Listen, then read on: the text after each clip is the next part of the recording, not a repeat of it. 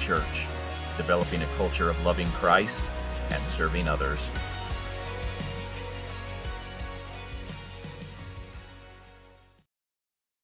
We're going to do part 2. It's like John chapter 4, part 2. And we're going to see what happens as a result of this encounter between Jesus and this woman, and what she does as a result of drinking of the living water that was offered to her. So we're going to go to John 4, verse 27. We're going to start there and read through verse 45 if you have your Bibles or your phones or whatever you use. And we'll go ahead and read it. Just then, his disciples returned and were surprised to find him talking with a woman. But no one asked, "What do you want?" or "Why are you talking with her?" Then, leaving her water jar, the woman went back to the town and said to the people, "Come, see a man who told me everything I ever did. Could this be the Messiah?" They came out of the town and made their way toward him. Meanwhile, his disciples urged him, "Rabbi, eat something." But he said to them, "I have food to eat that you know nothing about." Then his disciples said to each other, "Could someone have brought him food?" "My food," said Jesus, he's overhearing them talking about him, "is to do the will of him who sent me and to finish his work.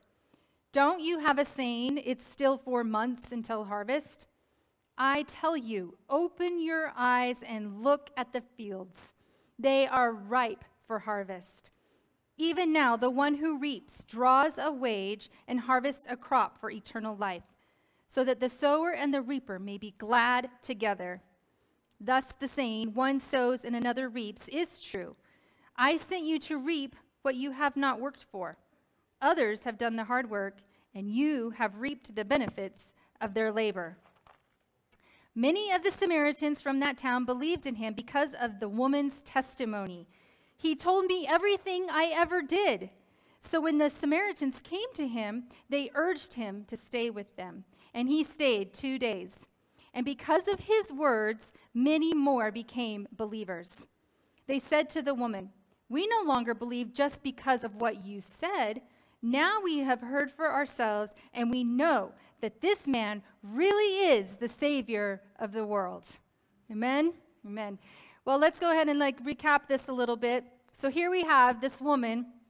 We're coming upon the very end of their conversation, Jesus and this woman, and he reveals himself to her. He says, "I am the Messiah. I am the one that you have been looking for." And at this revelation, she drops her water jar and she runs to the town.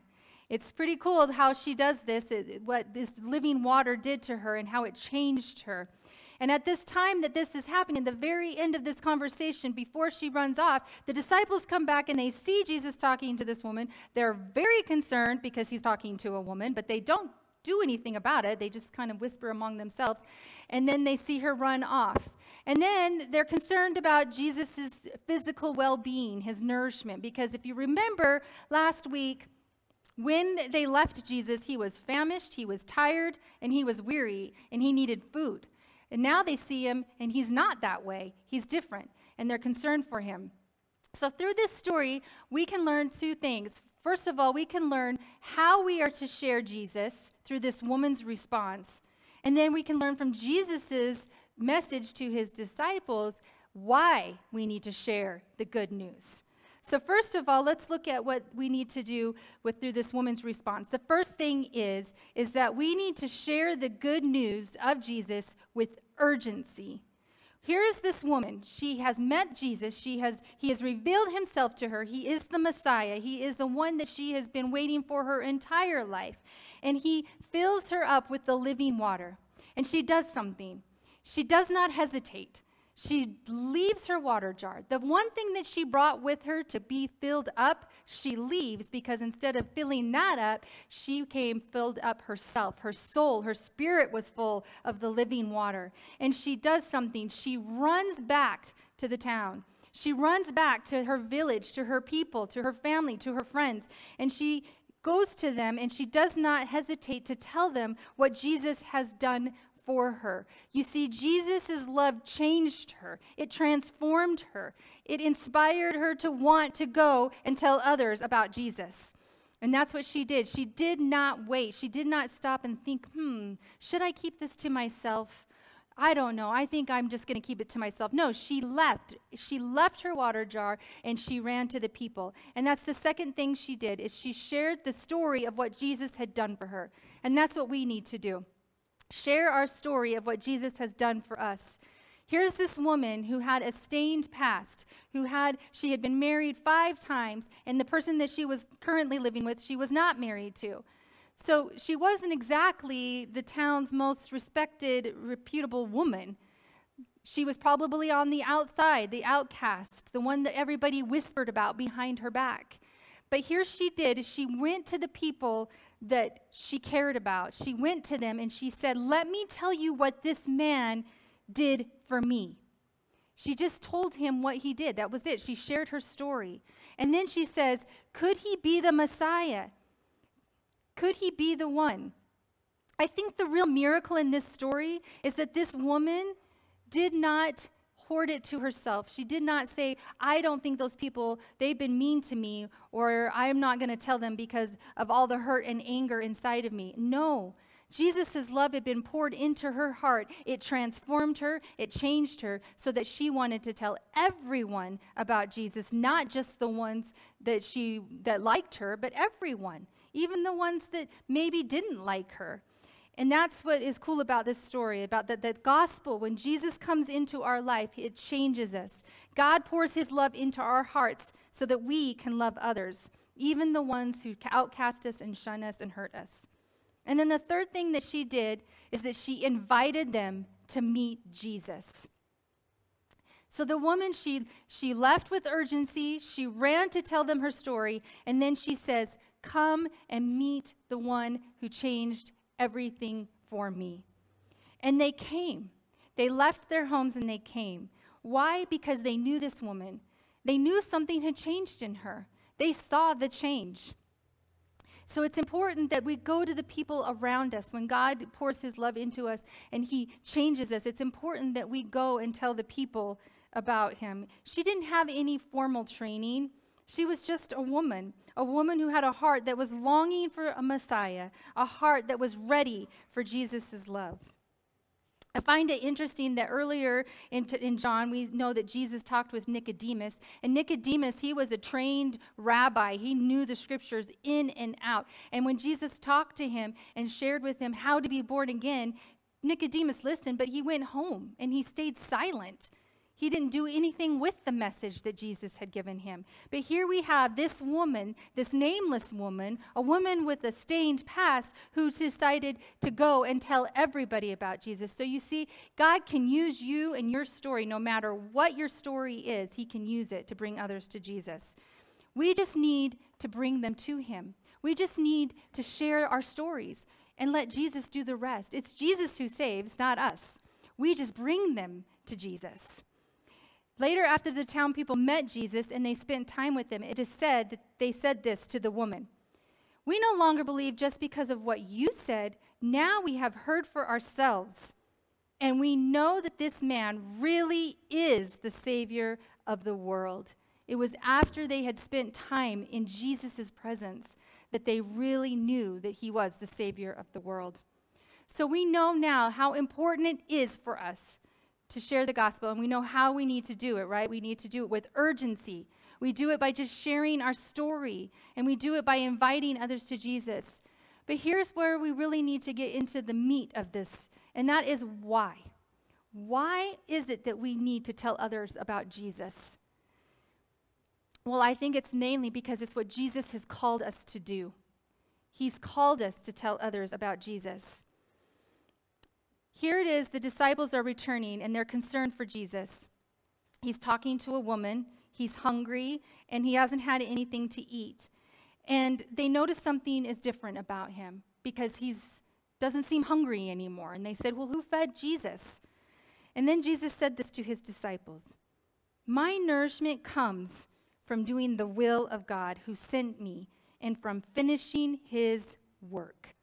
You see, here Jesus came. His whole mission and his whole time on earth was to make perfect God's purpose.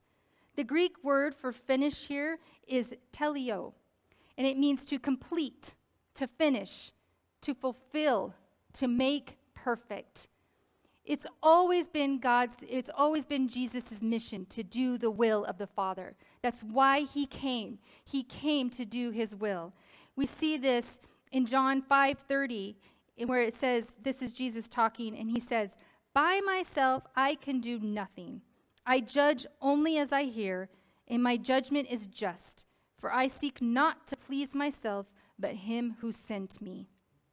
And in John 6:38, it says, "For I have come down from heaven not to do my will, but to do the will of him who sent me." That is the words of Jesus all throughout his ministry, was always to do God's will.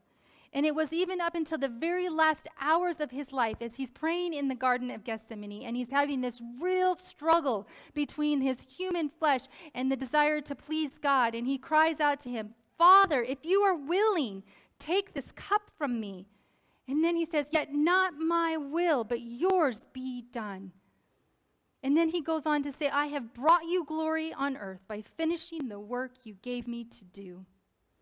And even on the cross, as Jesus is breathing his last breath, he knows that it's time, that he has come and he has accomplished what he came to do, the will of his Father.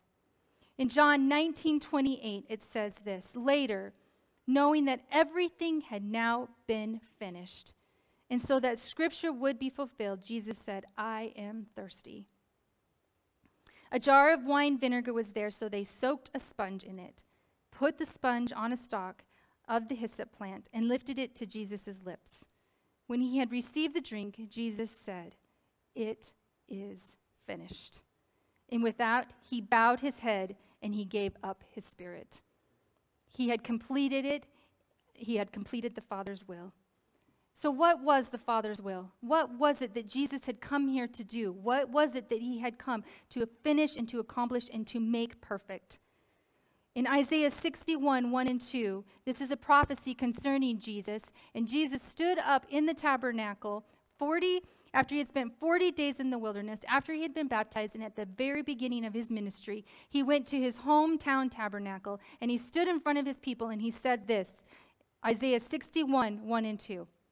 "The Spirit of the Lord is on me, because he has anointed me to preach good news to the poor. He has sent me to proclaim liberty to the captives and recovery of sight to the blind, to release the oppressed, and to proclaim the year of the Lord's favor." That is what Jesus came to do. He came to set the captives free. He came to bring salvation to everyone. In Isaiah 49:9, it says, "I will say to the captives, 'Come out,' and to those in darkness, 'Be free.'" That was his mission. That was why he came. You see, and Jesus came, and his ministry on earth was to bring freedom to the captives. And here Jesus had this encounter with this woman. He had this moment with this woman who needed to hear his message of love and forgiveness and grace. And she took it, and she received it. And she received it with joy, and this nourished him. It strengthened him. It encouraged him. This is why he had come. He had come so that this woman and many others could experience freedom and the living water. And he was joyful because of it. It nourished him. He no longer needed physical food. And here Jesus is saying this to the disciples, that true nourishment, true fulfillment comes from doing the will of the Father. And that is what God desires of us too, is to carry on Jesus' mission, to carry on the will of the Father. You see, in Matthew 28:19, Jesus said this to his disciples, and he's saying it to us today. "Therefore go and make disciples of all nations and baptize them in the name of the Father, the Son, and the Holy Spirit." We are here to share the good news. That is why we're here. We're here to make disciples. And Jesus tells his disciples, and he's telling us today, that the harvest is ready now. He goes on to say this. After he explained where his nourishment came from, he says this to them. "Don't you have a saying, 'It's still 4 months until harvest'? I tell you, open your eyes and look at the fields. They are ripe for harvest. He's saying this as the townspeople are coming to him. He's saying, look, open your eyes. Here they are. They're coming to me. Don't wait for the harvest. The harvest is not 4 months from now. The harvest is now. The people are ready now. So come and reap from this harvest. He goes on to say that even the one who reaps draws a wage and harvests a crop for eternal life, so that the sower and the reaper may be glad together. Thus the saying that one sows and another reaps is true. And I sent you to reap what you have not worked for. And others have done the hard work, and you have reaped the benefits of their labor. This saying that one sows and another reaps, he's saying, yeah, that's true. And usually up to this point, it's associated with unfairness, meaning one person did all the work and other people get all the benefits. But Jesus is taking this proverb of complaint and he's reversing it and turning it into a proverb of gratitude.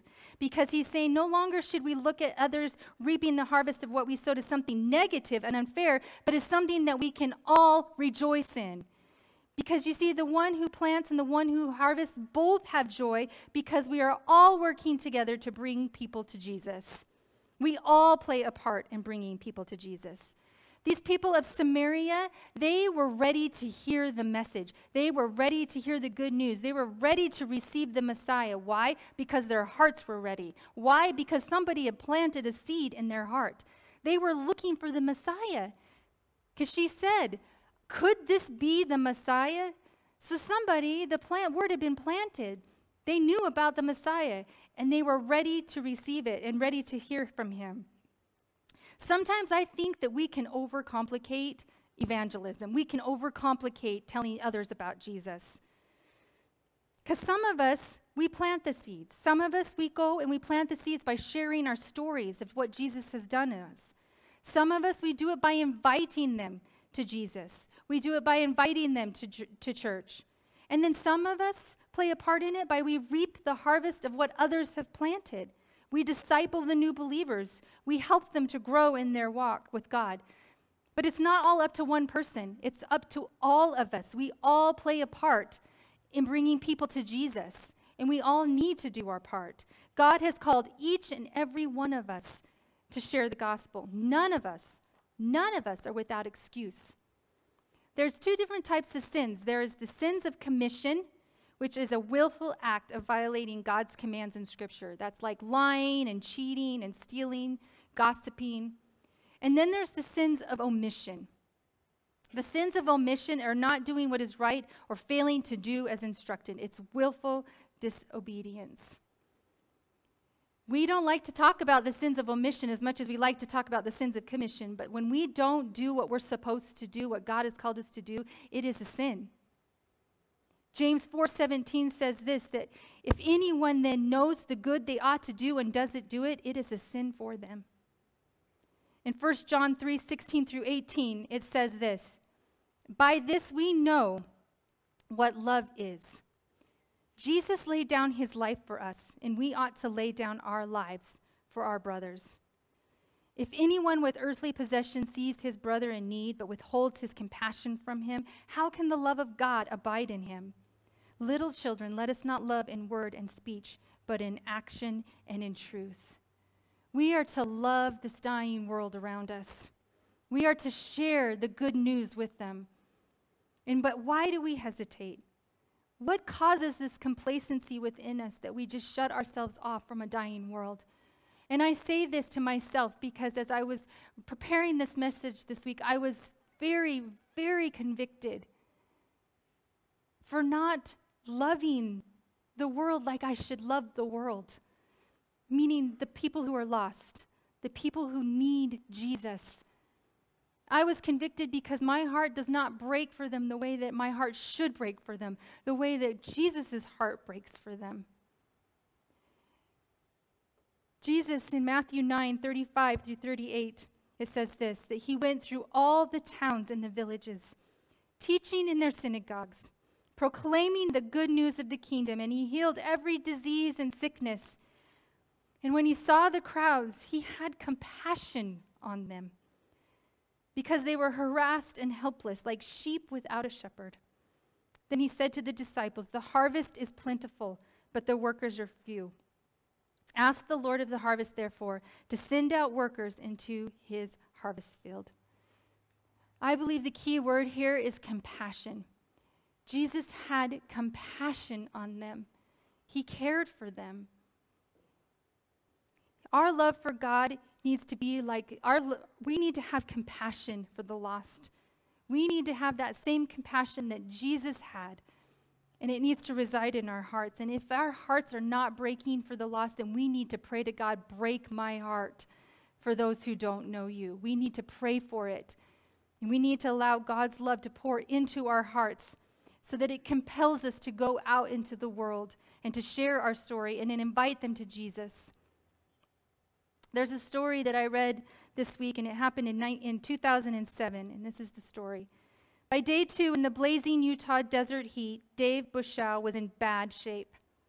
Pale, racked by cramps, his speech slurred, the 29-year-old New Jersey man was desperate for water and hallucinating so badly he mistook a tree for a person.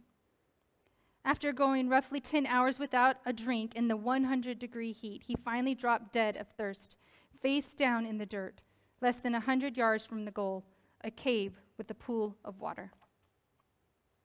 But Bushchow was no solitary soul, lost and alone in the desert. He and 11 other hikers from various walks of life were being led by an expert guides on a wilderness survival adventure designed to test their physical and mental toughness.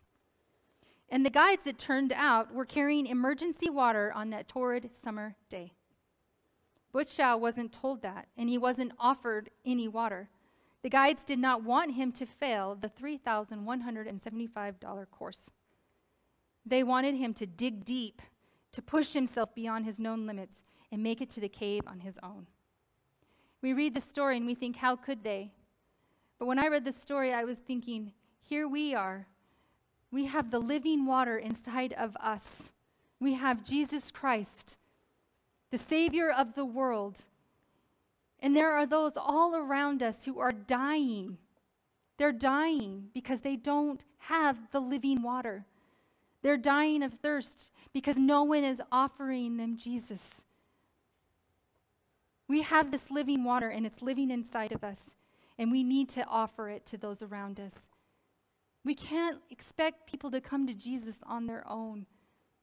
We can't expect them to go through life just struggling, barely making it, digging deep, and we just watch from the sidelines thinking, yeah, you can do it, but we don't offer them Jesus, who can be the one that saves them, the one that refreshes them, the one that gives them eternal life.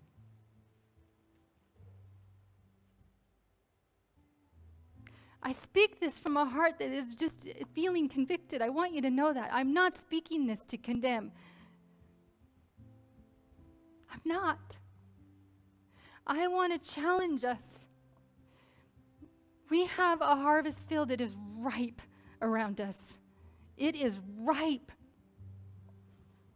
There are people out there ready to hear the gospel, ready to hear Jesus, and we have the answer. And we need to tell them. We can't stay silent anymore. In 2 Corinthians 4:7, Paul says this, "We now have this light shining in our hearts, but we ourselves are like fragile clay jars containing this great treasure." This makes it clear that our great power is from God, not from ourselves. You see what he's saying here is that we are fragile clay, broken jars. That woman at the well, she was broken. She had this treasure inside of her, and so do we. We have this treasure. And God uses us, broken vessels, to display this treasure and to give this treasure to others because of his power that works in us. We don't have to be afraid. We don't have to think, well, I don't have the words to say. I don't know what to do. God's power lives in us. He's using us. And he just wants us to share it. God uses us to spread the good news. We just simply have to tell our story. We just simply need to invite someone to Jesus. Maybe for others, it's just discipling new believers. Whatever it is, we are the ones that need to proclaim the good news. You see, this woman, she took what Jesus had done in her life. And what happened as a result? What happened because she chose to go and tell others? A town came to know Jesus. A town was evangelized. And I love it how they end out what they said. It's not just because of what you told us, but it's because we spend time with Jesus and now we know he is the Savior of the world. He is the Savior of the world. Jesus is the Savior of the world. Do you believe that? Do you believe that he's the Savior of the world? Then if we do, then we need to be telling everyone he is the Savior of the world. We've been given this great opportunity to buy this land, right? To evangelize. So we got to be ready because the harvest is there. And we got to be ready to bring people to Jesus.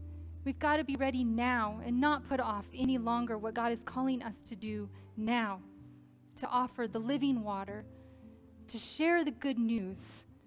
It's as simple as telling your story. It's as simple as just saying, come and meet this man who changed everything for me. Come and meet the Savior of the world. Amen? How many are ready? How many want to change and say, I am going to change. I am going to say, I'm going to change. I'm not going to be complacent anymore. I've been praying all week, God, break my heart for what breaks yours. Break my heart for the lost. Put that love in my heart. Help me to remember, Lord, what you did for me, and so that I can go and bring other people to you. And I believe that's all of our hearts and all of our intentions. Let's stand.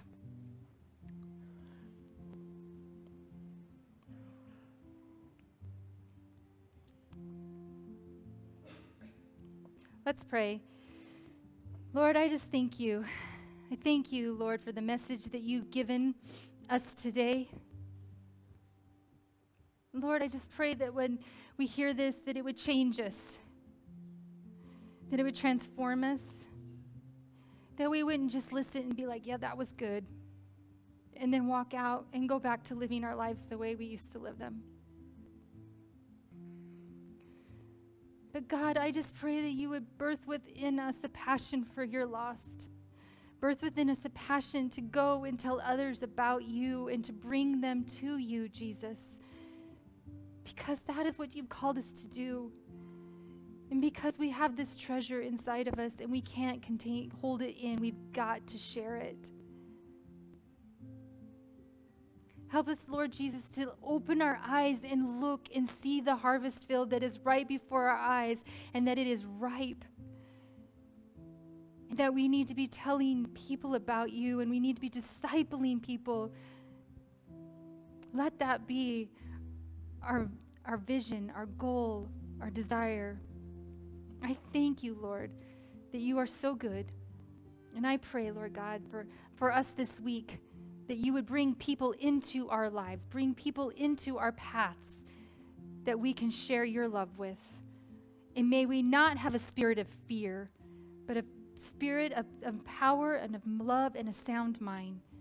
And know that your Holy Spirit lives in us, and it gives us the power to go out and share your good news.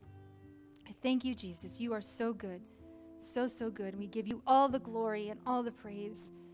In your precious holy name, amen, amen, amen, amen.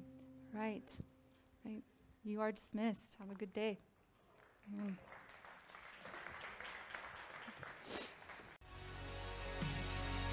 Thank you so much for listening. For more information on Northview Church, please visit northviewutah.com.